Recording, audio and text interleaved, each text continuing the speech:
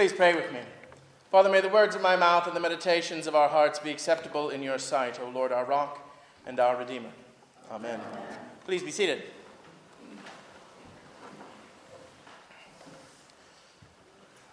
Well, it seems to me that as a people, we love a rags to riches story.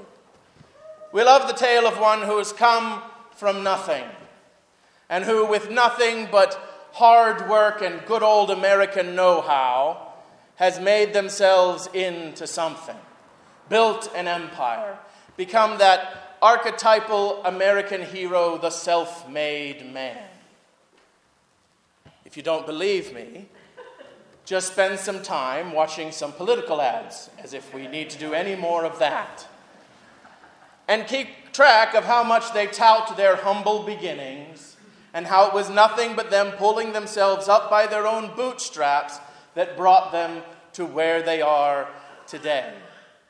It's part of our cultural DNA because we fancy ourselves a self-made people and a self-made nation, no matter how much actual history may conflict with that. And as a people, as a culture, we tend to look askance at anyone who's just been given what they have. Anyone who's just received, because of someone else's work, their wealth or their power or their authority. And we come by that honestly. There are certainly those who have abused that given wealth and power and authority. But I also see a problem with this part of our cultural DNA, because it prevents us in many ways from hearing the gospel. And it prevents our churches from preaching the gospel. And I mean the true gospel. I don't mean the God helps those who help themselves distortion of the gospel. That may certainly stroke the egos of those who are self-made or who are trying to be self-made. But it is not the gospel of our Lord Jesus Christ.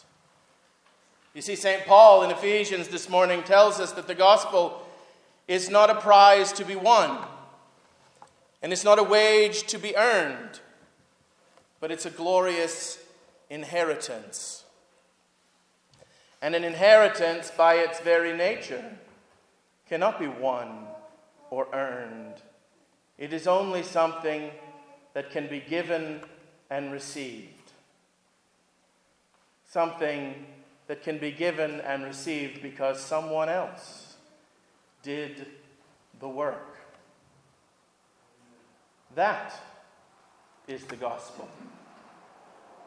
Not that we have been provided with a means or an opportunity to make ourselves into something that God would love, but rather that God has loved us all along, and that God has done everything possible that we might know and experience his love, that he has poured out his love on us in his grace in Jesus Christ. That is the good news. That is the glorious inheritance which is ours. And that inheritance belongs to everyone because it comes to us not when we are in riches, but it comes to us when we are still in rags. It comes to us if we always remain in rags. In fact, it comes best to us, Jesus says this morning, when we are poor and when we are hungry and when we are weeping and when we are rejected. Because it comes to us simply because we are. It is ours simply because we exist. And if there is anything that gets in the way, if there's anything that would hide it from us, well, then it's the self-made riches and fullness and laughter and acceptance that we strive for in this life. You see, the inheritance belongs to everyone, just as much to us as to everyone else. That's not to say there's no benefit to being here. There is. The benefit to being here is that we know that no matter what life brings us, no matter how things go wrong, that we have already been assured that all will be well in Jesus Christ.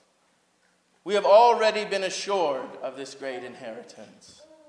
And so that we can live our lives in the peace of that knowledge and in the trust of the one who grants us the inheritance and in the joy of being able to proclaim that good news in the world. Amen. We can live knowing that all will be well. And in the end, that is what makes a saint.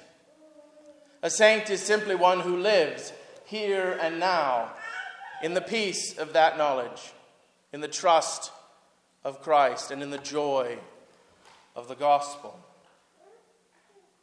And so today, as we come together to celebrate all the saints, we don't come to celebrate how good we are or how holy we are or how worthy we are, because we are none of those things. We have none of those things, and none of the saints ever did. We come together to celebrate what we do have, that glorious inheritance among the saints. And we come together to remember those of our company who have gone on before us to already receive their share in that inheritance. And most joyously of all today, we come together to witness the birth by water and the Spirit of a new saint. Because today those promises will be made for Dax as well. Today his claim on that inheritance will be signed and sealed by the Holy Spirit. Today he will be marked as Christ's own forever and receive his pledge as an heir of God the Father.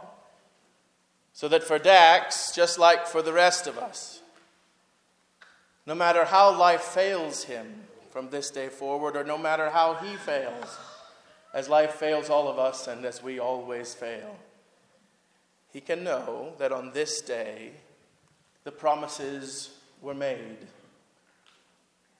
And they are promises which cannot be broken, because there is no one and no force in this life or any life that can break them, because they're not promises that Dax is going to make today.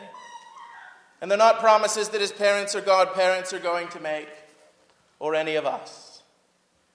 But they're promises that come to him, as to the rest of us, from the one who is seated high above all rule and authority and power and dominion.